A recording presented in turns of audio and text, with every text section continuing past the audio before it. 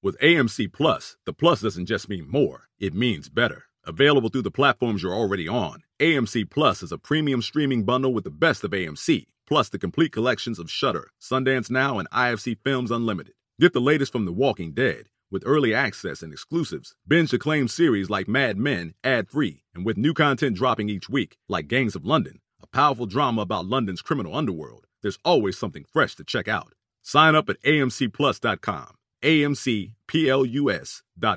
AMC Plus. Only the good stuff.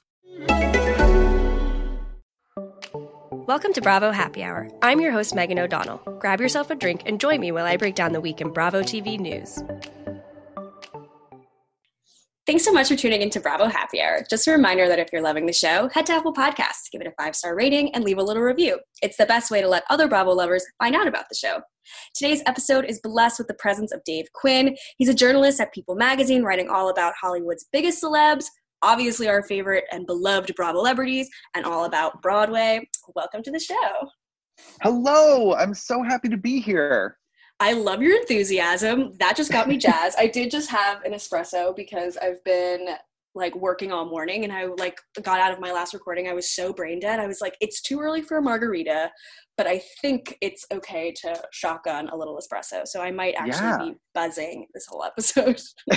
Well, I am just running solely on the fuel of celebrity gossip. That really pretty much keeps me going. That is my caffeine.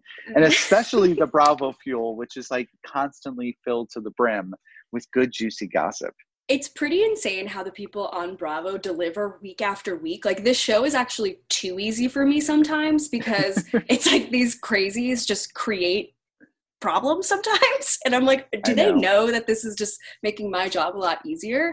But so you're a writer for People magazine, and like I was saying to you before we started, I read so many of your articles and then report on them, which I think is kind of funny and full circle that this is happening.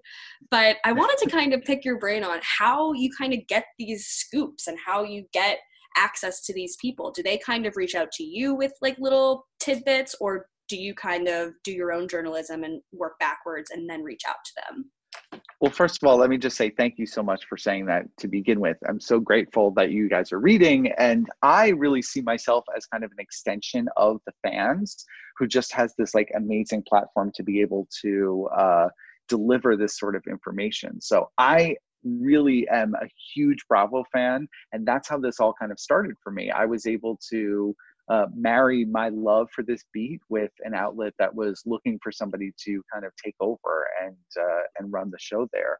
And I do a mix of everything. I'm lucky enough that I've been able to build relationships with some of these characters, as I'll call them, and they often reach out to tell me their stories beforehand and confide in me with how they think they should go about releasing information or telling that story, and I help them get there.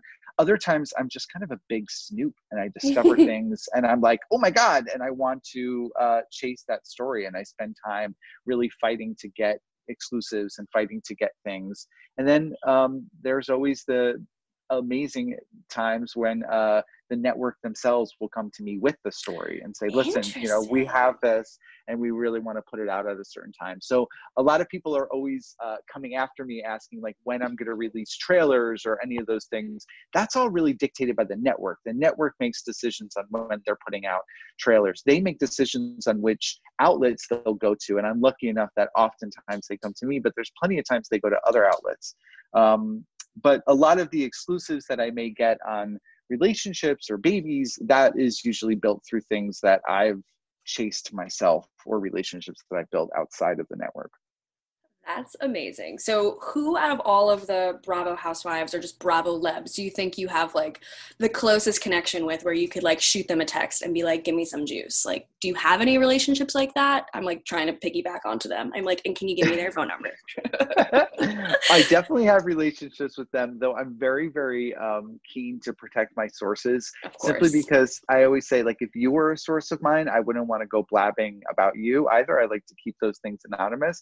But I will just say this, as somebody who is a fan first, it blows my mind when I looked down at my phone and a celebrity that I have grown up grown up is hilarious because I'm older than them in many cases, but like somebody who I've watched for years is like calling me. You know what I'm saying? Like, it's bananas. I'm still like, holy goodness, I'm on the phone with these people. That like never goes away. And the thing that I often tell people is that they are exactly who you imagine them to be. There's nothing different about them whatsoever. So Ramona Singer, for example, the queen. The queen. I adore Ramona Singer. She is the only OG in New York, if you ask me, because she has never missed a season as a housewife. Unlike Luann, who was made in a friend of one season, Ramona has kept that apple the whole way through. And she is literally who she is, top to bottom, left to right. Like, that is Ramona. I have been over her house many times, oftentimes for dinner, and she will start calling me halfway through our conversation, Danny. And I don't know who she thinks Danny is. It's certainly not me. My name is Dave. But she'll be like, Danny, do you want a drink? And I'll be like, my name is Dave. But I never correct her. I'm like, sure, yeah. Like, I am sitting there the whole time being like, this is hilarious. Ramona Singer is calling me by the wrong name. I'm obsessed with her. I mean, that's a sign of endearment. Like, remember last season where they were doing like Tej with like the guy who was helping at the house, and like her and Sonia just couldn't say his name correctly, and he just kept saying it to them, and they were like, we do not hear you. This is your new name. It is, and that's the thing. I was like, I will now be Danny. If that's what you'd like, I don't care. Because you're Ramona Singer, and I'm not gonna like absolutely not going to be the one to correct you. But I don't know. I mean, they really are all of themselves. Like, Luann, every time I speak with her, does bring up her cabaret. That's just who she is. Like, it's just the way it is. Bethany will always pivot into a conversation about Be Strong. Like, she is a baller. She, is a quick interview. You have to stay on your toes with her. They are exactly who they are. There's nobody who is really putting on airs. And I think that's kind of what makes a really quality housewife and someone who can kind of last a few seasons. Like, when they really give it their all, they give it their crazy kind of from day one. Like, I always felt like Dorinda always was a great example of that, who came in, 5 or 6, 7 seasons into New York and then just immediately fit in. But she kind of led with crazy. And so the viewers were just like, oh, wait, like what we see is what we get. Like, this is it. Whereas I think maybe a Teddi Mellencamp on Beverly Hills has kind of had a rougher transition into being a housewife, because in the beginning we were like, so what are you offering? What's up? What's your deal? Like, and I don't know, like as a viewer, I was like, do I trust her? Who is she? What does she want? Why is she on this show? Or, I couldn't really get a sense of really who she was, but I also think that might have to do with just the shows that they enter, where Beverly Hills is very close-lipped on a lot of things, where New York, there's literally vibrators and chicken, and Sonia doesn't shave her pussy. Like there's no time for a New York housewife to come in without, pretty much going at full throttle. Yeah, but you also have somebody like Teddy's such a good example, and I'm glad that you bring her up, because I think that she's gotten a bad rap, and that is not necessarily her, like she's caused some of that herself by being a little unsure of who she is and a little bit of, rocky in those sorts of situations. And I think that's just her being true to who, she really is in life. Like, she maybe is at this point in life where she doesn't really know where she fits in. And that for me is interesting. See, the biggest misconception I think that people have about me in general is that I have points of view on these people, that I like choose favorites, or I maybe like people more. I love them all equally. I love and hate them all equally. They are all, when someone is the villain in a season, I'm still like cheering them on behind the scenes, because I recognize that they're people, and that, a lot of times they're being edited, not necessarily certain ways that they're not presenting themselves as, but there's a through line that's being edited to tell a clean story. So someone like Kenya Moore, they may not show oftentimes her softer sides, because she's there to do a job, and she's bringing that job to the table. And we have to appreciate, like, listen, without her, what's happening this season? She's stirring things up. Good for her. She's getting that paycheck. Yeah, Kenya definitely always works really hard for her money, and whereas a lot of the other women on Atlanta kind of just coast on her tailcoats and coast on Marlo and Yvonne and the Cookie Lady and Tanya, where it's like, those aren't even full-time housewives. Like, let's get the main ladies to really start throwing down. Right, which is why I appreciate her. It's why I appreciate someone like Leanne Locken. Like, she works hard for her cash. Like, you have to look in the full picture. And I always tell the women behind the scenes, respect your villains on your cast, because if you ostracize them, if you push them out, if you want them gone, someone else has to be the villain when they're not around. So what's going to happen next season on Dallas without Leanne? I'm very interested in, because Stephanie, Brandy, Cameron, one of them has to be the villain. Is it going to be Deandra? Is it going to be Perry? Like, what's going to happen? And they are now vulnerable in a way that they haven't been in for years. Totally. Fascinating. And I think Kyle Richards is kind of seeing this, where it's like she had been on a rampage trying to get LVP off the show for the past couple seasons, or at least kind of like slowly plotting to make that happen. She got her off, and now the editors are like, ooh, we're coming for you. And, you know, I think she's a little bit blindsided, especially now, like watching it as the season's been airing. You know, people are really ragging on her, and, you know, the editors haven't been really necessarily doing her a lot of favors.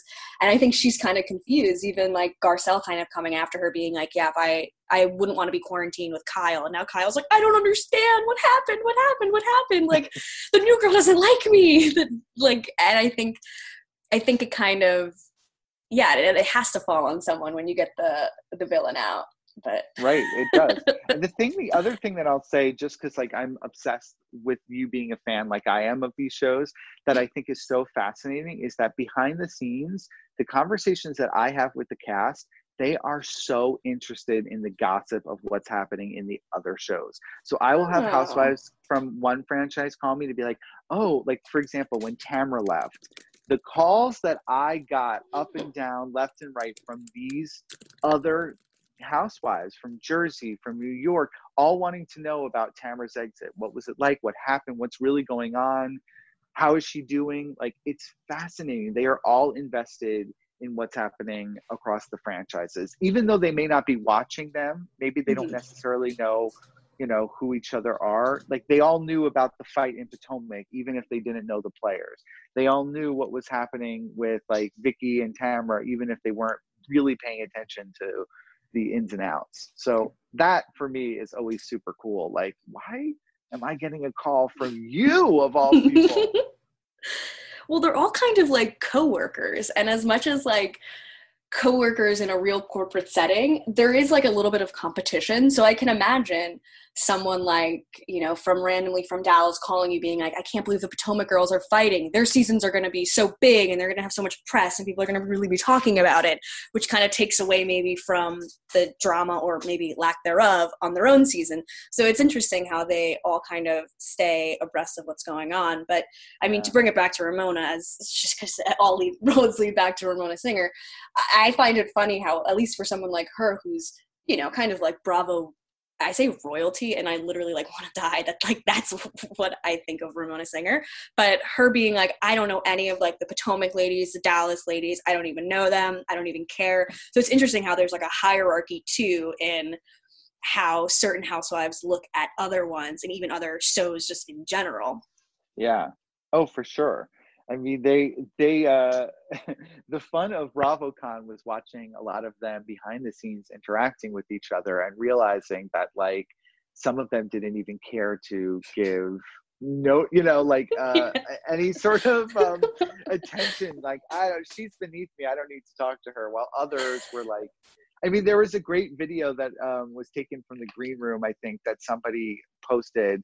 You know, one of the housewives posted on her Instagram stories, and I think you heard like Kyle Richards, or no, maybe it was Lisa Rinna being like, "Oh, you're from that boat show about Below Deck," and I was like the boat show. The boat show. I was like, "Yep, the boat show. That's them." Oh my god! Wait, absolutely hilarious. Just speaking on boat shows, have you been watching Below Deck Sailing? I have been watching. Yeah, I really like it, and I get people sliding into my DMs. Like being mad at me, like telling me that they listen to my show and they completely disagree that the show is so boring. And I'm like, it's a new cast. It's all fresh faces. We've got to give it a chance. And I've been really enjoying it. So I don't know what that says about me or what it says about them. I actually think that they're in the minority, because if you look at the ratings, Below Deck Sailing has been doing very well. In fact, it's getting higher ratings than Dallas. So Whoa, wow. you have to, for a first season show, it's doing over 1 million. Dallas is averaging, I think, about half. So it's like, it was doing really, really well. And I think we'll be seeing more of it in the future. That is, if, we can get back to a future of reality shows. Well, now it's so weird. General. Like, there are so many things up in the air, like Summer House. Are we even going to get like weekends in the Hamptons? Like, I understand that we need to take precautions, and just because like I want them on my screen doesn't mean I'm going to be like, go out every weekend and party. Like, I don't need to selfishly have them be put at risk, God forbid, for my own enjoyment. But so many shows are going to have delays, whether it's Vanderpump Rules, who's going to be filming probably fairly soon. A lot of the Housewives shows and Below Deck are all stopped filming right now. It's going to be weird when they pick back up. And then it's like a fugue state where it was like, oh, and that was 2 months out of our lives. We all were quarantined. And now we're back to our regularly scheduled programming. Like, it's going to be interesting to see how they kind of handle this quarantine on these shows. Yeah, I know. I think that some of them will address it. So Orange County, for example, was in the midst of filming. I think they were about a month into filming when the quarantine started, or stay-at-home order started. So I think that for them, they've been asked, from what I've heard, to kind of film themselves at home a little bit. And I think that you'll see some of the action continue that way. But other shows, like Dallas, hadn't even started filming it. So I'm assuming that that's not going to necessarily be a giant storyline within the franchise when that starts. Same thing with Atlanta. Like, they haven't started filming. Did you see the Secrets Revealed episode on Sunday? No, I didn't. I'm like always behind like a week on all the shows, which is terrible to admit on my own show about Bravo. No, that's okay. There's a lot to catch up on. So Bravo God. did a Secrets Revealed Atlanta episode with footage from the rest of the season that they hadn't shown, but they interspersed it with like actual scenes of the women at home in quarantine. And it was really interesting and like very well done. And bravo to those editors for making it happen. And of course, now they'll have a virtual reunion as well. So I think that that's the sort of future that we're going to look at, that little hybrid. And I'm kind of excited. I mean, I guess like everything in life right now is kind of having to like pivot accordingly based on just our current situation. So it is kind of fun as a viewer to see like, how's Bravo going to do this? How are they going to edit this reunion? And we did get glimpses of the pictures and a little bit of video associated with the reunion too. And I just have to point out, like, I don't know if you saw, but Marlo and Tanya, I always get her name. I always say Tanya, but it's Tanya. The two of them had like the wonkiest lighting. They looked like they were the crypt keeper, and all the other women were like so beautifully well lit. And I'm like, Bravo really did these friends up dirty with this lighting situation. Like, come on, they could be sent the full lighting kit. I know. I don't understand why every reality star did not just like order a ring light the second this quarantine started. and not only ring lights, but like also a really good microphone would be nice, but yeah, they just have not invested in themselves in the way that I think that they should have. Oh my God. Well, on that note, let's jump right into the news of this past week. So Galnesa Gigi, or Gigi, I always butcher her last name, and I feel so ignorant and white when I say it. Gharachedaghi, we all know Gigi from Shaw's. Sure. I'm trying. That sounds right. So Gigi gave birth to her baby boy Elijah this past 4/27. He is a beautiful little angel baby, and honestly, I was shocked that Gigi didn't make it so the baby was born on 4/20, like to really lean into like this weed wusa'a journey that she's on. That would have been really fantastic. I have to tell you, I saw her a couple of months ago, and all we talked about was how she can't wait to have the baby so she can toke up. So she was like, oh, I can't wait. I miss it so much. So yeah.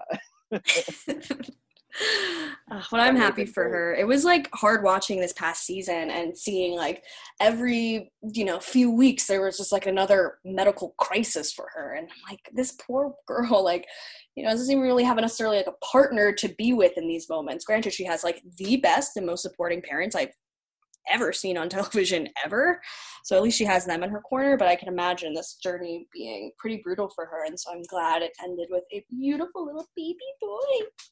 I know. And, there are so many layers to that. Like, first of all, she herself admitted that she was really excited to kind of be going through this by herself because she knew that it would be like controversial within her community, and that she wanted to be able to show other people that, like, yes, this is possible, and kind of break that stereotype, because in the Persian community, it's very rare for women to have children out of wedlock. So I'm really glad that she kind of in one way is paving the way, and I think that representation is so important. I say that as a gay person who grew up watching television and like seeing gay people only dying of AIDS, and then watching like the switch happen when people like Pedro Zamora and other out gay characters on reality TV allowed the nation to see that, we're not all disease carrying evil people. And that really changed. So hopefully she will be able to pave the way. At the same time, she's been speaking really openly on social media about how hard this has been, even in the early days of having this baby, that like there's a lot of pressure on her, and she realizes this is going to be tough. So I feel for her in both sides of the coin. I'm proud of her for paving the way, but I also recognize that this is going to be really hard in the next couple of months. Totally. She wrote a really beautiful Instagram caption saying, obviously having a baby during a pandemic is hard, but then she went even deeper, saying it's also scary that I don't have all the answers to give my son when he asks me certain questions like, who is my dad? It's scary that after holding him for just 10 minutes, my arms and hands go numb because of my rheumatoid arthritis. And so it makes it painful to cuddle her baby. Like, even that stuff, like, it just hurts because those are questions she is going to have to answer. And granted, she's going to have a long time before that baby can figure out this whole situation, and so she has time, but still, like, that weighs hard and heavy on a mom's heart, and she knows. And like you said, like, it is amazing that she did this on her own, but that does also have a lot of responsibility attached to it. And I couldn't even imagine like having to do this while having like rheumatoid arthritis, like where you saw her for so long going through like surgeries and all these different like painful experiences, and not being able to hold her baby. And it just seems really sad. And that's actually why she gave birth early. She was due in May, but she had baby early. And she talked about that because of the rheumatoid arthritis, she wanted to make sure that she was getting the medication early on and getting back on, her medication plan. They didn't want to keep her off it for too long. So I didn't even think that she couldn't be on it when she was pregnant. Yeah, that makes sense. Yeah. But everything is going well. And I love the name Elijah, and I especially love that she named him after Elijah Wood. Wait, are you kidding? Yes. So when we talked in March, she revealed the name at her baby shower. She told me that she named him after Elijah Wood, that she had long settled on that because she had been in love with him forever. She remembered first seeing him in Radio Flyer back in 1992, and, quote, he was the guy for me. And she always had said that if she had a boy, she was going to name him Elijah. And of course, there's this extra special meaning she mentioned because her sperm donor is Jewish. So she's like, oh, it's a Hebrew name. So it kind of honors my donor daddy. But it's just hilarious that it's after Elijah Wood. I'm like, you know what, girl, I live for it. If that's the way I'm going to live my life, my baby's name is going to be Jonathan Taylor Thomas. Yeah, my kid is going to be Countess Luann. First name Countess, middle name Luann. I love it. I love it. Oh my God, that is so funny. And also so Gigi, like that's how she would name her child. I know. It's really endearing. I very much come full circle on her because as somebody watching this show early on, you were like, this woman is nuts. But like, she really, I think, has grown up a lot. And it's hard to do that on reality TV. The thing that kind of connects all reality stars, I will say, is none of them have any self-awareness. Accurate, yes. And you can't have self-awareness if you're on reality TV. You cannot. Like, if I was on reality TV and someone threw a drink in my face, I would be like, I'm so sorry. What did I do? It must be my fault. I apologize. Like, I'm too in my own head, which is why I think we all judge Teddy Mellencamp so hard, because I think that she actually has self-awareness. You got to be nuts. You got to be crazy. You got to think you're right all the time. And that's why Nini's and Ramona's and Bethany's are all so great, because they're kind of detached from reality. Completely. So she's really had that detached from reality for a long time. And I think she's grown up in the past couple of years. It's been lovely to see. I love Gigi so much. I think this season was really good. It just ended this past Friday, and it kind of came to a head at Sarah's party where like Reza and MJ met again and had that whole conversation about the restraining order that Adam won't let Reza drop. And a part of me was like proud in a way that Reza was actually standing by his husband. But then like later in the episode, the more I was thinking about it, the more I was like, no, I think Reza still has a bone to pick with Tommy and MJ. He's kind of just like putting it on Adam at this point, but I think he also kind of is like, nah, like you guys aren't gonna get away with like smashing plants in my and like coming to my house with like a bat to like break my legs. I don't think you guys are gonna get away with it that quickly.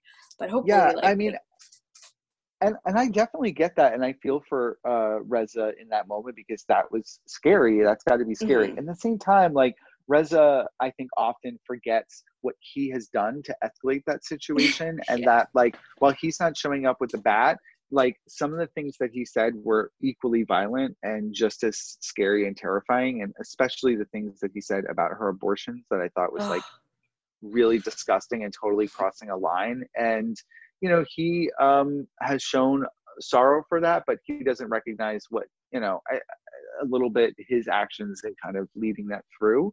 Not that I'm team anybody in this. I want them both to be friends. They have a toxic relationship, obviously, and lots of back and forths, but I think that they care about each other a lot. But there's much more to this, I think, than, you know, than just this. And maybe it's because I understand Tommy. Like, I'm a born and raised New Yorker. Like, Tommy makes sense to me. Same. You know I'm completely on Team Tommy. I was like about to get on a plane with my bat and smash. I mean, I'm like now going to get sued or something for threatening to kill, to hurt Reza. But I totally would have been in exactly Tommy's position.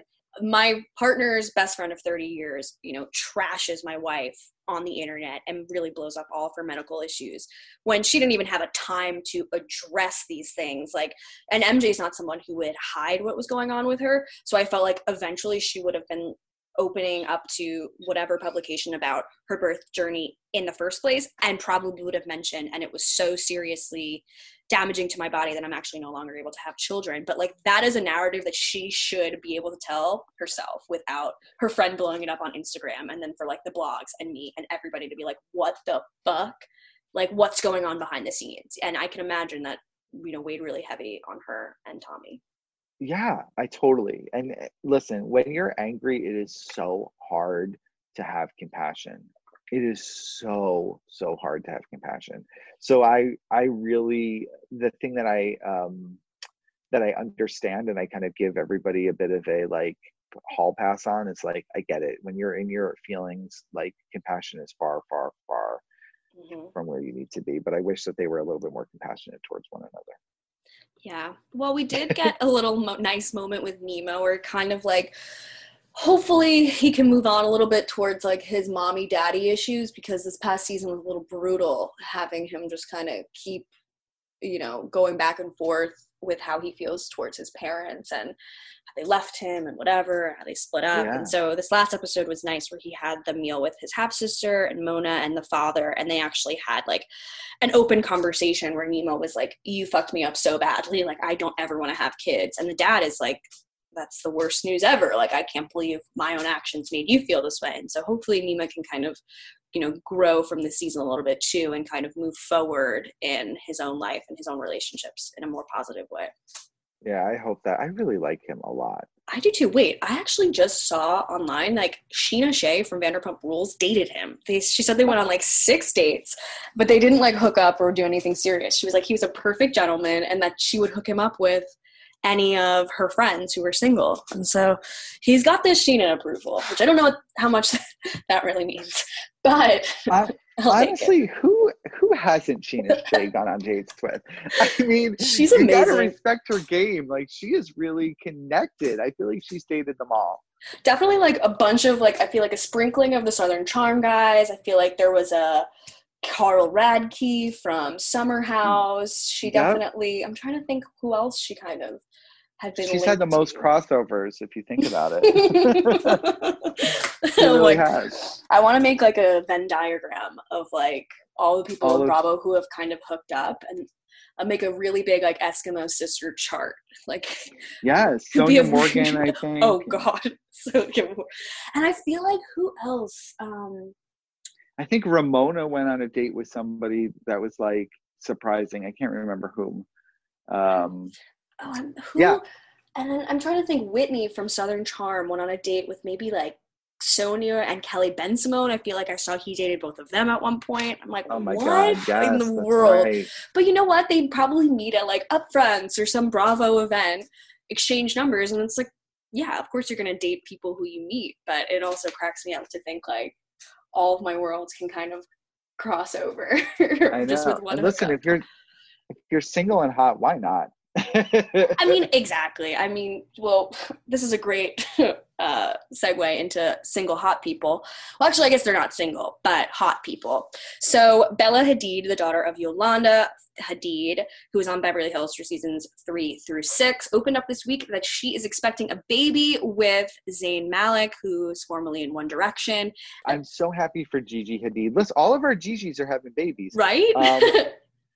I mean, it's kind of exciting. I think that her and Zayn have been together for a long time. It seems like they are going to be great, parents, and they obviously want to have this kid, and they're like, at that stage quarantining together. So this is like a perfect opportunity, right? You know what I mean? I guess, like focus on like staying in and being healthy and oh God. Yeah, I don't know. But also I'm like 25 years old. You're so young. But I guess when you're young, rich, and like already have an incredibly successful career, I guess like having a baby doesn't really matter, where I'm like 26 and like the thought of having a kid right now is like absolutely terrible. I know. I know. No, it's really surprising. And it's so funny how that has changed, because 25, 26 years, I think she's 25 maybe. Yeah, but like she when just you were turned 25. Yeah, like having a kid at that age years ago would have been like completely normal. So it's just funny because now we're like, oh my God, that's so young. I know. I always think like my mom at 26 had 2 kids already, and then by 28 had 3. And the thought of that, I'm like, okay, by 28, I hope to be making a little bit more money on my podcast, maybe get a couple raises at work. I'm like, I see like only like short-term goals that do not involve child rearing. Yeah. But it's an exciting time. You have to think about the fact that like, especially like Yolanda lost her mom recently, right? Mm-hmm. So this is like the beauty of new life, and she gets to kind of be a grandma, and it's good because like it's always happy when we're able, amidst especially a pandemic where there's so much death, to celebrate new life coming in. So I think it's kind of a cute, adorable thing. The only thing I feel bad about is that they didn't get to control the narrative. Like, I hate that it came out on TMZ. I hate that it happened before they had a chance to actually announce it on their own terms. Gigi went on the Tonight Show to basically say the exact same thing, and I think that kind of sucks. I understand that we always feel as a society that we are like we have some sort of right to know things about like celebrities. Entitled to. Yeah, exactly, an entitlement. But like in this case, I really think that pregnancies is that sort of situation should be on the terms of the parents. So I feel bad that happened. Well, that baby's going to be so freaking beautiful. Like, I was then Googling, like, so Yolanda's Dutch, and then Muhammad is Palestinian, and then Zayn's parents are Pakistani and British. I'm like, you couldn't find like a better melting pot of beautiful genes for these babies. So. I know. And just think about like this baby's gonna have Bella as his aunt. It's gonna have Anwar, his uncle, Dua Lipa, maybe is the aunt-in-law. Like oh my God. I don't know. Is Bella still with the Weeknd? They go up and down, left and right. We never know. I feel like they're like a roller coaster relationship. Yeah. But I'm just saying, this baby's going to have a lot of love. Yeah. No, I'm happy for them. And Yolanda seems like a great mom. And so I can imagine her really like stepping into the grandma role kind of effortlessly. Yeah. Well, Beverly Hills. I want her back on Housewives. I really do. Yeah, I don't know if she ever would go back. I feel like because now she kind of has like her own thing, being a model mom and like walking in, you know, the Off-White fashion show. And she kind of like has created this like new like life and persona outside of Housewives because of how successful the girls have become. So I'm not sure if she'd ever like, I say like stoop down to go to the Beverly Hills Housewives again, but just like living on her like beautiful farm in Pennsylvania in the middle of nowhere. Yeah. Jealous. Right? I know, I'm like stuck in right. city, like dying. I know. But Beverly Hills has been really good thus far. And I think the standout moment of this past episode was the Aaron and Denise conversation at the dinner party about how people are like following them because of their like use of alternative medicine at his practice. Like that was the most stony baloney conversation I've ever heard. Everybody just was giving the biggest like question mark faces at him. Like, what are you saying, dude? I know. And I mean, quite frankly, the person I was looking to the most was Renna in that moment. I was like, you're having a Xanax smoothie as we talk. So like, oh my Big God. Pharma's not coming after you. Well, also, I like that they were like, people are really following us. I'm like, you do realize Denise Richards is very famous. Like, that could just be a paparazzi. Like, I don't know if it's necessarily, you know, the big government, the big medical companies having people trail after you because of his, you know, monumental work in alternative medicine. And it just cracked me up. And I also can see why Denise, like, is the perfect woman for him, because Denise doesn't ask any questions. She just implicitly trusts. And like, I feel like he could say anything to her and she's like, absolutely, this all makes sense. Even when she was like laying in bed before she got like her hernia, well, actually no, maybe after her hernia surgery. And he's like, let me put this thing on your finger so that the infrared sauna radiation permeates your scapula. And he's just like saying big words at her. And she's like, yes, I think this will make a big difference. I'm like, what is this hokey shit that he is pulling on her? But I kind of love it. Yeah, you know who I wish was at that table with them was Shannon Bedore, because Shannon Bedore is very into alternative medicine, and I feel like she would have been right there with Aaron and be like, oh totally. Dr. Moon told me, and they could have had a whole chat about it. Oh my gosh, she would be like, strap me up to whatever machine you have in your office. I will do it. I will pay a lot of money for it. I know. Alternative medicine for me, I mean, I'm barely... For many of us, the holidays will look different this year. Family and friend reunions might not be the same, but that shouldn't stop us from feeling close. That's why I'm gifting my loved ones the most meaningful gift this year, a chance to tell their story and share memories using Storyworth.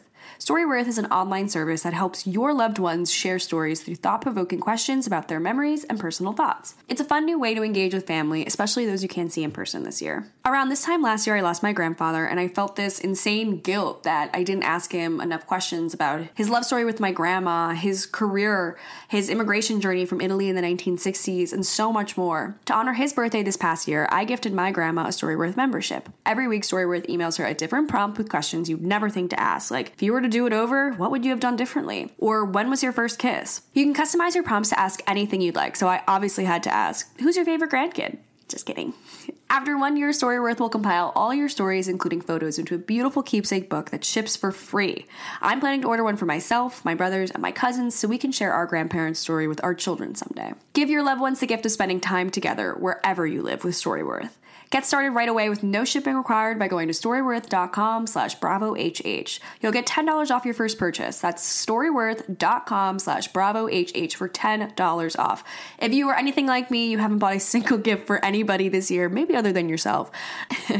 This will be an amazing gift for anybody who is looking for that last minute gift that doesn't involve shipping costs and will be something that you can pass down to your families for generations. That's storyworth.com/bravohh for $10 off. You guys, and you get a deal. Look at that. A believer in regular medicine. Like, I'm not, I'm one of those people who's like, I try to just stay as healthy as I can without having to medicate myself. But I just laugh because like, it's so LA and it was so Beverly, like what a Beverly Hills moment in my mind. And I loved every second of it. And the standout, although that moment was hilarious. The standout for me always in an episode of Beverly Hills is stoned Maurizio. Oh yeah, with his new dad bod, just like I love a stoned dad bod. I know. I'm into Daddy Stoner Maurizio. I'm into the fact that he loves being shirtless, and just everything that's happening, I've signed up for. He's definitely making Kyle a little bit more palatable. I liked their scenes together when you just kind of see like their normal life, because he is just like he's a love bean, which now I'm like going to start saying. Yeah, they definitely are having fun. And I think, you know, they probably were in like parent mode for a while, and now they probably only have Portia in the house all the time. So he can probably like chill out a little bit, smoke a little bit more pot, not have to feel like he's in daddy mode all the time. I mean, he's in zaddy mode all the time, but not daddy mode. I hate myself for that terrible joke. I don't. I love you even more for it. It's fantastic. Oh, definitely one of those couples that I think really, truly love each other. Absolutely. And I have always felt it. And I think also a good sign of that, at least for me, is like when they met, she had been a mother of Farrah for I think like 4 or 5, 6 years. So, you know, he signed on to be a dad when they met. And I always think that's, you know, a sign of a really good man. But I actively looking for my hot Mauricio. And then I guess the only other thing that really happened this week with that was a standout moment was, you know, Sutton telling Teddy she's boring. And as much as like I kind of agree, like none of the other ladies had any real thoughts on like their first impression, you know, other than like, you are more fabulous than I thought you were. Like, it's like, what kind of first impression is that? Like, I know. You gotta love Renna being like, I love games. Let's play a game. This is the person who asked, you know, Dorit famously, were they doing coke in your bathroom, right? People doing coke in your bathroom. Oh, I know they didn't really actually have any true first impressions. You know, it was very Beverly Hills. It was very like, I didn't think you were as fabulous as I see you now. That's why I appreciate Sutton. See, Sutton has gotten a lot of hate. But I love. I'm like, you know what's great about Sutton? She doesn't actually, we haven't seen her before. You know, we haven't seen somebody like her on that show before. And I appreciate that she kind of is mixing it up a bit. I like that she has good opinions. And even if, you know, I don't agree that Teddy's boring, it's like, good, say it. Yeah, and I kind of like that she's a little bit, like she's got that Southern Belle thing going, but yet she also is like very Manhattan socialite and was in the ballet scene for a very long time and in the fashion scene. And now she's like this Beverly Hills, you know, kind of housewife archetype of like, you know, a beautiful blonde woman who doesn't work and, you know, has a ton of money. And so I think she has like many different sides to her that are always kind of coming out, and it's interesting to see how each woman kind of takes her, because Erica Jane was like the fashion one on the show, and now they're kind of trying to position Sutton as like Miss Fashion. And so even like their conversation about like couture versus ready to wear on this past episode just made me laugh. Like, why do we care? And yet, you know, Erica like kind of shaded her for wearing couture, but you know, let's not forget like 2 seasons ago where she like wore that Moschino like big shirt dress and she's like, it's couture off the runway. So it's like, let's not forget you two who are pulling couture, like couture shaming. I know. Honestly, you can spend years compiling the lists of hypocrisies that happen on Housewives. And like that is such a perfect one. I mean, they all do exactly what they complain that others do. They don't know how to see their own hypocrisies. But again, that's why I love them all. Yeah, I mean, it's so good. And I don't know. I'm really pleased with how Beverly Hills is going this season. And the last few seasons were a little slow. And although Vanderpump isn't on the show, it doesn't make any difference for me. And I kind of feel the same way towards Bethany on New York. I love Vanderpump. I love Bethany. But the shows have been, you know, coasting without them. And so I think it's a good sign that even when you do lose, like, you know, a big dog on the show, like, the show will still go on. It just will be a little bit different, and it'll allow for other people to actually have a chance to have storylines and, you know, grow in the show as well. So it's not just like basically the Lisa Vanderpump show or the Bethany Frankel show, which oftentimes it became. Yeah, totally. And I think that, you know, I love them both so much too. I dream about what it would be like to watch Lisa Vanderpump and Sutton. I think that they would be like such an interesting pair together. But like the truth of the matter is these shows are built as ensemble pieces. And, you know, you have strong players filling out your ensembles. You don't necessarily, no one is better than the other or bigger than the other. Like Atlanta moves forward without Nene. It has done in the past and it will in the future. And the same can be said for pretty much everything. I mean, everyone was freaking out about New York in the beginning when Bethany announced, but you forget that you have Dorinda, you have Luann, you have Ramona, you have Sonia, you have all these power players. And then someone like Leah can come in and really give you such great energy. Yeah, Leah has been a really nice breath of fresh air and just shows like a different type of New York woman. Like we always are kind of seeing this like more like buttoned up kind of like Upper East Side vibe. And I think Bethany in the beginning and Carol too kind of were like we're not that Upper East Side woman. And that always kind of was something I enjoyed watching, like as a New Yorker too, where I'm like, okay, yeah, the Upper East Side archetype of a woman is like a little boring. Like, you know, we get it. And so I kind of like seeing someone who's a little bit edgier, who has tattoos, shameful tattoos, which honestly, like all of my tattoos have now been, like I've been like having sleepless nights thinking about like what old rich white women think about my tattoos, and I like know what they think because I have a mom, but now it's been heightened, so thanks Ramona. It's so funny too because like they all act as they're all acting so self-important about the tattoos thing when like these are women who have done far worse, you know what I mean? Yeah. But I just love it and I live for it. And I think that like what I love about Leah is she's not a perfect person. There's been a lot that's come out in the press about some things that she's done that are a little bit questionable. She had some pretty strong opinions about Trump. She had some pretty strong opinions about the Me Too era. But like I just appreciate that she has opinions. And you know, you want somebody who comes in and isn't a wallflower. So I live for what she's giving me. I'm really having fun with this season of New York. Well, moving coast to talk about Vanderpump Rules a little bit, Kristen Doty this week, speaking of, I guess, just pregnancy news, which is basically the first 45 minutes of this show, there was a photo that was released of Kristen this past Tuesday, and I guess she had a little bit of a pooch on her stomach, and so all the blogs went wild, calling her pregnant, and Kristen clapped back saying, your headline is that I'm pregnant, which I am not, so you're calling me fat for not sucking in my stomach like some fake Instagram models. When I was caught running errands during quarantines, go to hell. You are what's wrong with women's body images, blah, blah, blah, blah, blah. So she clapped back to that. And I think that's a really rude thing. And as a reporter, like, what is your stance on any sort of like speculation of a woman being pregnant when, you know, she could have just had like a burrito, like showing?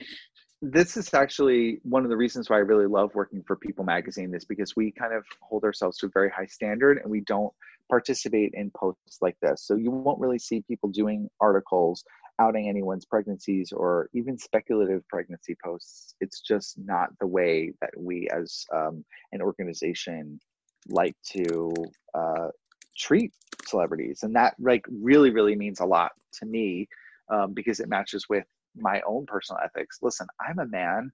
I have no place in life commenting about a woman's body, period.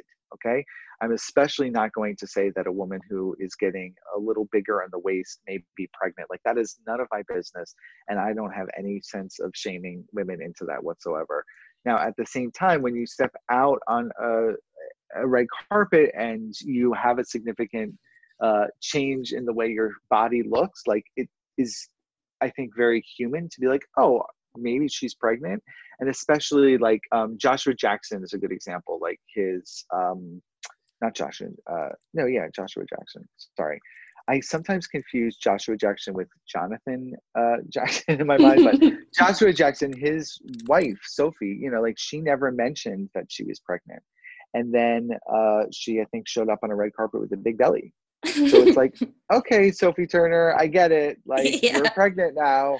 So, and I give her, like, you don't have to make a big announcement. So in that sort of sense, like, I understand where you can be like, oh, okay, you're that showing. It's very clear in that case. But with something like Kristen, it's like, she obviously, like, wasn't pregnant. Just leave her alone. Yeah, I think Kristen gets sometimes the shit out of the stick, and she's been getting a rough go at it this past season, and not getting invited to Stassi's engagement party and then the event in Vegas. Like, I feel bad for her. I kind of understand why Stassi is very anti-Kristen. I think she still harbors a lot of insecurity based on Kristen sleeping with Jax, even though it was so many years ago. Like, Kristen, it's a very similar situation. Kristen introduced Stassi to Jax. Kristen introduced Beau to Stassi. So it's a very similar situation. Stassi knows that Beau and Kristen were in some shitty indie film like 10 years ago, and they made out. So they have kissed. Like, it doesn't matter if it was under the guise of indie film. They've kissed. And so I could kind of see why Stassi is a little bit protective over her relationship with Beau, because she's like, Kristen, regardless of what actually has happened, if you've done anything with him, you had the capacity to do it to me before.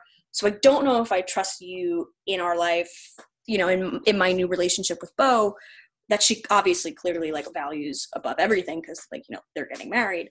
And so I kind of understand Stassi's point of view, where she kind of wants to distance herself towards Kristen, but it also just does make me feel sad seeing her get left out, and having Lala call her to tell her actively that she's not invited, I thought was very rude. I know. I thought that was a little bit of a line crosser too. I feel bad when anyone like that gets left out, but this friendship circle, they have so many crazy, it's like a roller coaster with that crew. And I feel like there's always more going on than we actually see there. I just wish that there was a little bit more respect for one another, especially with Stassi, especially with Kristen, who I think is the GOAT of that show. I mean, she always brings it. Like, I always think the show's kind of been carried because of Kristen. Granted, it's not always because of Kristen's positive attitude and good decision making. Oftentimes it's her fuckery that drives storylines, which Love to see. But still, the show would be a lot different if she weren't here. And I think they're kind of slowly trying to just phase her out. And I think Stassi and Katie are doing the we're not going to film with you and no one's going to film with you, and now you have to pretend to be BFFs with Sheena of all people just so that someone will film with you. And I think they're kind of playing that card to get her off the show, which is just not fair. But I tell you, that does not work. It always comes back to bite you in the ass. And a perfect example would be, pretty much any other Housewives seasons when they tried to ice out a girl and not film with her, they always end up coming back stronger than ever. Look at what happened with Kelly Dodd, with the Trace Tanigas, So I feel like Kristen will have a very bright future on Vanderpump Rules. It's just a tough year for her this year. I kind of want her to get a side job at Tom Tom or something. Let's get her back in the restaurant world. Let's throw her back. There. She's probably not banned from working at Tom Tom. She's definitely banned from SUR. I wonder if she's actually still banned from SUR, if she can even go there physically. I'm sure that's all. I'm sure she actually can. I'm sure. Let's hope so. Fingers crossed. Well, staying in California, I actually am reporting a story that you reported on, which is all about, which was so funny because I was doing my own research and then for our episode. And then I was going up, I was oh, people, I wonder if Dave wrote this. And I'm he did. Full circle. So Megan King Edmonds from The Real Housewives of Orange County has been going through a shit show divorce situation with her ex-husband, Jim Edmonds. And recently, I guess there's now problems going on about the child support, and she is saying he barely gives her any money for groceries for the tribe, which is 3 little kids. That is a lot of food. So actually, I'll let you kind of tell me what you think about this story, considering you are all knowing. Well, yeah, this was a comment that Megan made in Instagram, where essentially somebody had been like, "Oh, look at all you have," and she was essentially like, "Please, like Jim's barely paying for groceries for my tribe," and or that payment barely comes from groceries. And then Jim, through his rep, really fired a pretty intense, if you ask me, statement. Absolutely rude. Like, yeah. Like, it's no one's business, and what Jim is giving Megan each month for child support doesn't cover her groceries. She must be getting her eggs from Fabergé, which I live for. A little bit of sass there, and also mentioning that Jim is paying the bills for both of their homes, the medical bills, and other expenses related to the kids and houses, and that her comments were really an insult to single mothers who are really struggling financially and working multiple jobs to make ends meet. Now, I do think that this was a little overblown. Personally, I do think that what Megan was saying was less about a criticism about Jim's child support payments and more to kind of say, like, I am having to work on my own, so don't pretend that I'm like getting a handout here. That being said, like, I get so uncomfortable when people start revealing and fighting back and forth exes like this, because I just always think to myself, like, y'all were in love, y'all have kids, y'all are parents, and like, one day your kids are going to be able to Google this. I think about this a lot with Jeff Lewis, in fact, who like is constantly saying negative things about his ex Gage. And I just keep saying to myself, like, Monroe will be able to look this up one day. She will be able to listen to episodes of your radio show in which you were calling him like delusional. Like, stop doing that. Yeah. And it's like, to what end? Like, at what point are Megan and Jim, Gage and Jeff going to just realize that, like, it's not worth it? Like, you're saying all of these things in public forums with the knowledge that this will get out. Anything they say can become a article. It can be talked about on a podcast. Like, you feed the beast when you like keep making comments like this.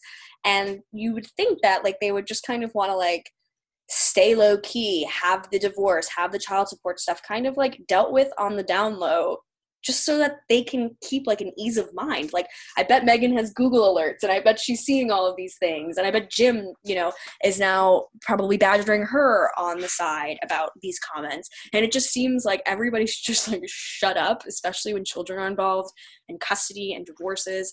Just seems like those are things that should be dealt with behind the scenes, and, just keep it within the home and keep like, I know. It hurts my feelings to think like, I don't know. It's just ugly. And I don't know. And a part of me thinks like Jim likes the attention. Like, the fact that he had his rep respond to you saying like kind of like very rude things where he probably could have just like said nothing. Like, right. And listen, there are a lot of levels going on here, right? There are a few things. Like, first of all, Megan would find out about something like this, about Jim's comments, not through a Google alert, but through me as well, right? Because I have to then take Jim's statement and I have to say, hey, Megan, do you have a comment about this, right? So oftentimes they're finding out that information from us, from reporters who are saying this. Jim likely never knew about Megan's comment on Instagram until a reporter went to him and said, hey, Megan said this about your child support. Do you have a comment back? And that's really how this all starts sometimes. A lot of reps, a lot of couples, like, for example, we'll mention him again, Gage and Jeff. Like, Gage consistently has been no comment. Gage has been like, I'm not commenting on this. And he recently, I think, did an Instagram live just a couple of weeks ago, speaking out for the first time since his split with Jeff, where he basically reiterated again to all of his followers, hey, I'm not responding to this stuff negatively because my daughter one day is going to be able to see this and I don't want to be the one trashing her.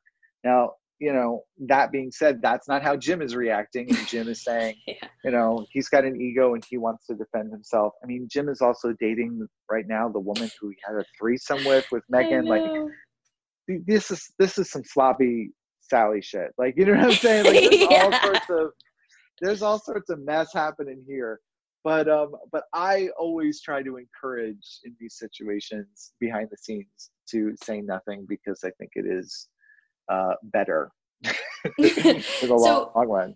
in this situation, like, let's say, I mean, we'll just use them as, you know, dummies in the conversation. So like, if you then like went to Megan and was like, hey, get what, you know, Jim said, like, here's what Jim said about you.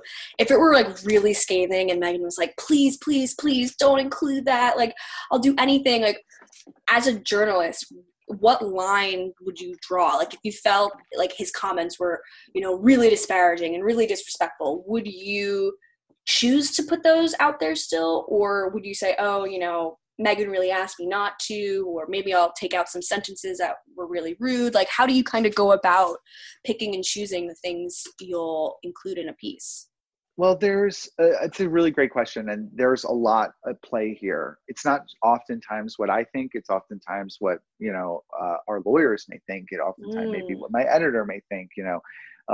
You can't be making scandalous claims against somebody else without having, you know, necessarily proof to back it up, right? So if, you know, she was making a bunch of claims, if one was making a bunch of claims about another, whether it's these two or anybody, you have to be able to say, like, what's the validity of that? You can't, like, we wouldn't necessarily print, I don't think any publication would print somebody making crazy claims against somebody without there being an investigative proof about some of that sort of stuff. In this sort of case, you know, I think that most of the people that I deal with, especially the Bravo talent, understand that this sort of stuff is fair game, right? Yeah. If you're saying things online and now all of a sudden you don't want me to report it, well, like, sorry, you have to understand you said it online. Like, that's the way it goes here. This often happens with stuff about TV where they'll be like, please don't say that on, you know, and it's like, well, you said it on TV. There's nothing I could do, Yeah. you know, like, it's in the air. But ultimately, I don't want to hurt anybody, right? So as a reporter, as a person with a heart, I'm not trying to hurt anybody. I'm just trying to tell the fair story. So here's what Jim said about you, Megan. Do you have a response to that? I will gladly print it. If your response is, you know what, Dave, I'm going to keep the high road in the situation and let him go off, that's fair. I will respect you for that. But like, I wouldn't just print it without at least asking. Well, that's good. And I think that also says a lot about your journalistic integrity, but also people's, because, you know, I read all of these blogs, I'm like digging through blogs, and they say just like terrible things. And then sometimes I'll like even debate if I want to report on that, because I'm thinking, like, is this shit true? Like, I don't need to be kind of reiterating false information to the thousands of people who listen to my own show. Like, I just don't want to like feed the beast. And a lot of times these stories are really fake. And so it is kind of hard weaning out sources that you trust. But yeah, people is definitely one that I'm like, okay, like when you read these articles, you know, your bias also doesn't really come out. And same with other writers where, you know, on a reality blurb or Radar Online, like, I feel like I'm reading someone's diary. Like, I'm like, okay, we know exactly how you feel about Dorit, but please give me the meat and potatoes of the story of her lawsuit. Like, I don't care that you think, you know, she has a stupid outfit or whatever her situation is. Well, right. Because in the end, it's like, my personal opinions about what they are doesn't really matter. I'm trying to just get what the truth of the story is. And I understand what it's like to be on the other end of vicious rumors to some small extent. Like, I recognize how hard it must be for these people on a daily basis to be attacked. And yes, they're getting paid for it. Yes, they're putting themselves oftentimes in these situations by opening up their mouths and saying stupid shit. But like, that doesn't mean that I need to feed the beast oftentimes to kill them. I really think a lot. It's funny. It's like, I'm 38 years old and I was very impacted in my life and in my career by what happened to Princess Diana. I was at that age when she died that I like really saw how, you know, she was being chased by the media, and that literally killed her. So I think a lot about people like her when I'm reporting, and I think about not wanting to like hurt or kill people. I really think about wanting to help tell their stories. I broke the Kenya Moore divorce, and that was like a very casual. Tough. Well, I'm not saying it to be like, you know, no, I know. patting on my back, but I'm using this as a good example. Like, well, they're not divorced, excuse me, they're separation. They seem to be working it out and being in a better place right now. Woof. But like, navigating that situation behind the scenes, which was hilarious to watch it play out on TV in a way, and hear her say like, my publicist got a call, and being like, that was me. But like, that's so cool. But like, I know, but like watching it kind of, I know, because I'm like, as a fan, that's crazy. I can't believe it. But like going through that situation, those are real feelings. Those are real hurt. Those are real people going through it. Yeah. And it's about saying like, listen, I want to help you guys so that it doesn't become the dirty blogs of judging you. That you both have a fair say in this sort of situation. That's really what I try to do as much as I can. And I just hope that like, if I treat them with respect and kindness, that they will, open up to me and understand that I'm not out to hurt them, because I really never am. Totally. Well, that's a really beautiful way of looking at it. And it's actually nice. And I sometimes struggle with that too, where I, feel like, I don't want to put people on blast, or I don't want to make them feel bad. But sometimes if it's like a new story, like that's the nature of the beast of my show. But I even try to like limit it, at least on the show. I feel like as if I can be a little bit more vocal, but I try to keep those certain things off of social media. Like, I don't like posting women's mugshots, and I don't like bashing like their children, and so many things. Like, I feel like you kind of have to like draw your lines and decide like, oh, I'm not going to talk about this. And at least for me, a lot of the blogs, they talk so disparagingly about African-American women and just any person of color on these shows. And I find it like a disproportionate rate towards like the white women, where it's like, Kenya Moore can forget to, pay her taxes a week late or something, and there'll be 30 articles about it. Whereas Dorit, there's like once in a while. And so I always also find that certain blogs and certain writers, target certain people, and I think it's unfair. And so I also try to kind of make sure I'm being thoughtful in the things I'm saying, and not just like sitting here bashing women who don't deserve it. It's hard. Yeah. And people have like hit me up and said like, you're being too easy on her. Why didn't you talk about this? Or I can't believe you're flip-flopping your ideas. And it's like, you kind of have to take it story by story, week by week with these kinds of women, because, things can change on a dime, but I don't want to ruin lives. Yeah. Like, that's the thing. And like, listen, we can all have a little bit of fun with this, right? Like, it's fun being like, oh my God, Megan, like she did a TikTok where she was basically like, go fuck yourself to her ex. And it was like, yeah, that's kind of fun, because he honestly seems like a piece of shit who treated you like crap. But then you're also like, but then they have kids, and like, calm down, Yeah. So there's like, exactly. There's like a line in all of this where we all want to have a really good time and enjoy it. And these women are so entertaining, and they bring up stuff on the show that is like crazy, and they attack each other, and they yell, and they fight. And it's fun because they're passionate and they're real and they're showing their arguments. But then there are certain times where it crosses the line where you have to be like, okay, that's too much. And it's a hard balance and a hard line for all of us to walk. I don't want to take the fun out of it, though. That's the thing. So I just try to celebrate and have a good time with it and do my best. And I think that you have the same attitude, which I really appreciate. Well, we will get to our last part of the episode, which is kind of on a bummer note, which I'm like, we were talking about all great things. But Real Housewives of New Jersey star Teresa Giudice's husband, Joe, finally has his deportation appeal verdict, and it is that he is not allowed to come back to the United States for the foreseeable future, which is really, really devastating, considering this family cannot catch a break, especially after her father died less than a month ago. And I can't even imagine the pain that's kind of going through all of the Giudices and Gorga's lives right now. It just I know sucks. I feel so sad for those children. They're such wonderful girls, and they really are. I feel really a lot of compassion for them, and a lot of compassion even for Teresa. I know that she's at a point where she doesn't want to continue her marriage, but like, I know that she has said it openly many times, like she doesn't want Joe to be stuck away from her family, and she wants Joe to be back home. I'm grateful that Joe is out. I think that finally getting the release to Italy and making that decision to go to Italy was a really smart decision for him. Yeah, and I'm glad that he did that. I'm glad that, he can be at least a free man there and make money for his family, even if it's just doing cameos. But like, do it up. You know what I mean? Like, any way to make a buck. Cameos and SpawnCon, let him do it. But but no, I mean, it's really sad. This is the third appeal. Up until this appeal, we had been told multiple times that this was the last appeal, that there was like 3 times the charm sort of thing. And if you didn't get this, you wouldn't have another chance. But now their family attorney, James J. Leonard, is saying that there is a chance that they may be able to appeal yet again.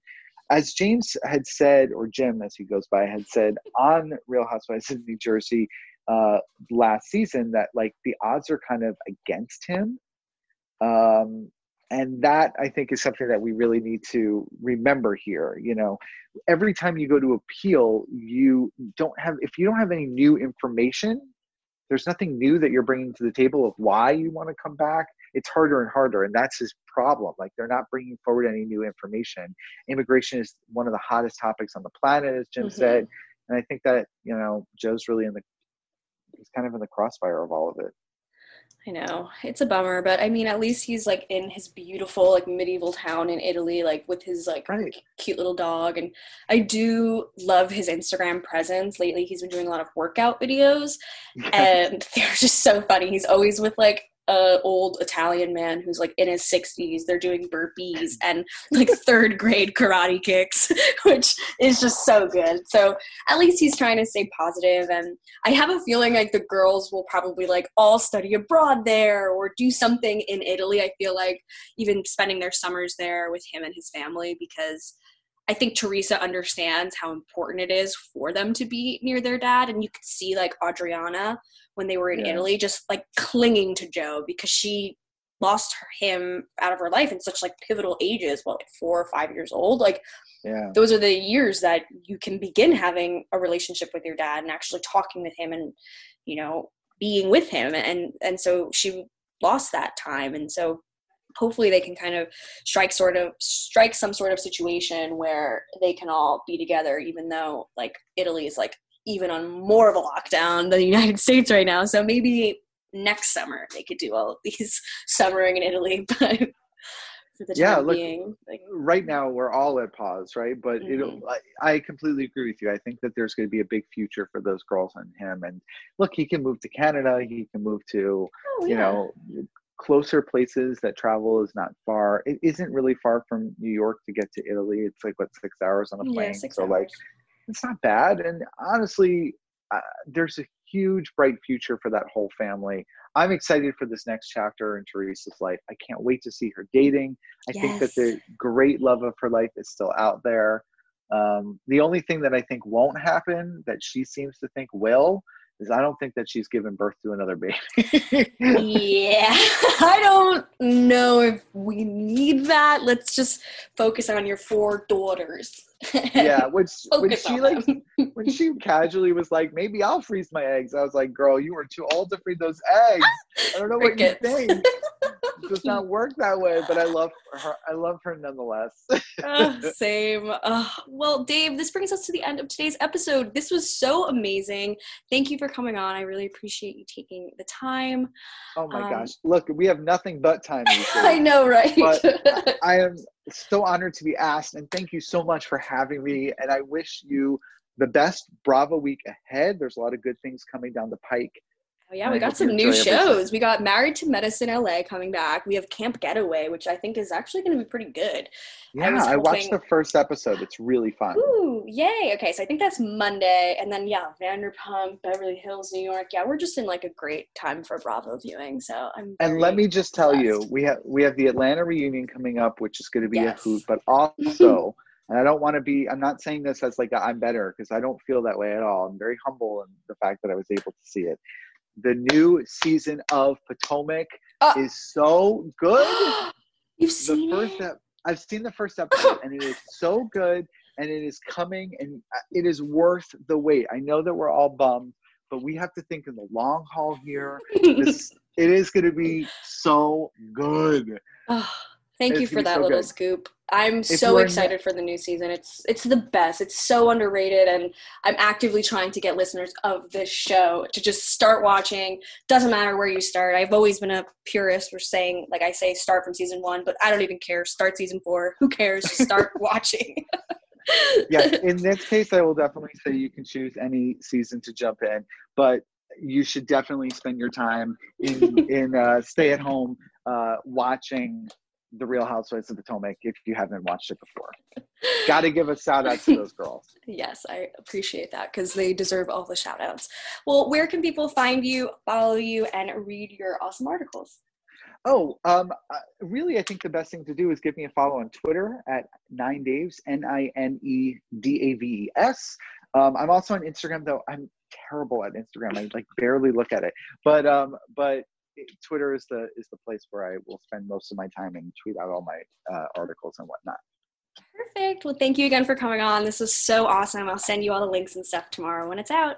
Yes, I can't wait. Thank you so much. This was great. It was great to talk to you. I had the best time. Yeah, we should grab a drink once New York City is up and running, whenever the hell that will be. Yes, please. Although I'm sober, so I'm going to ask if we have milkshakes instead. Please. I'd actually prefer a milkshake. Let's be real. Yes, milkshakes will be way more fun. Yes, great. Well, have a great Sunday. Thank you. All right, thank you so much for having me. It really means a lot. I'm so honored to be here. Thank you. Have a good one. Right. You too. Bye. Bye. Thanks so much for listening to Bravo Happy Hour. If you're loving the show, head to Apple Podcasts to leave a quick review and a 5-star rating. And while you're at it, head to Instagram and follow @Bravo Happy Hour to talk with fellow listeners on the episode's discussion posts. Also, feel free to shoot me an email at bravohappyhourpod@gmail.com with any super juicy gossip or just to say hi. Be sure to tune in every Monday and Thursday for more of your favorite Bravo-related news. One for Mom and one for me. Hey, beautiful. Ulta Beauty invites you to see the joy this holiday season with top gifts for everyone on your list, including you. Discover great last-minute gifts like mini eyeshadow palettes from Juvia's Place, fragrance sets from Clinique, gift cards, and more. Shop in store, online, or try curbside pickup today. Ulta Beauty. The possibilities are beautiful. This episode is brought to you by Nourish by Nature Made, the #1 pharmacist-recommended vitamin and supplement brand. Nourish is a personalized vitamin regimen customized to you. Backed by 45 years of science, they remove the guesswork from your vitamin regimen. With thousands of happy customers, Nourish is a trusted supplement brand by many. Visit Nourish.com to create your customized package today.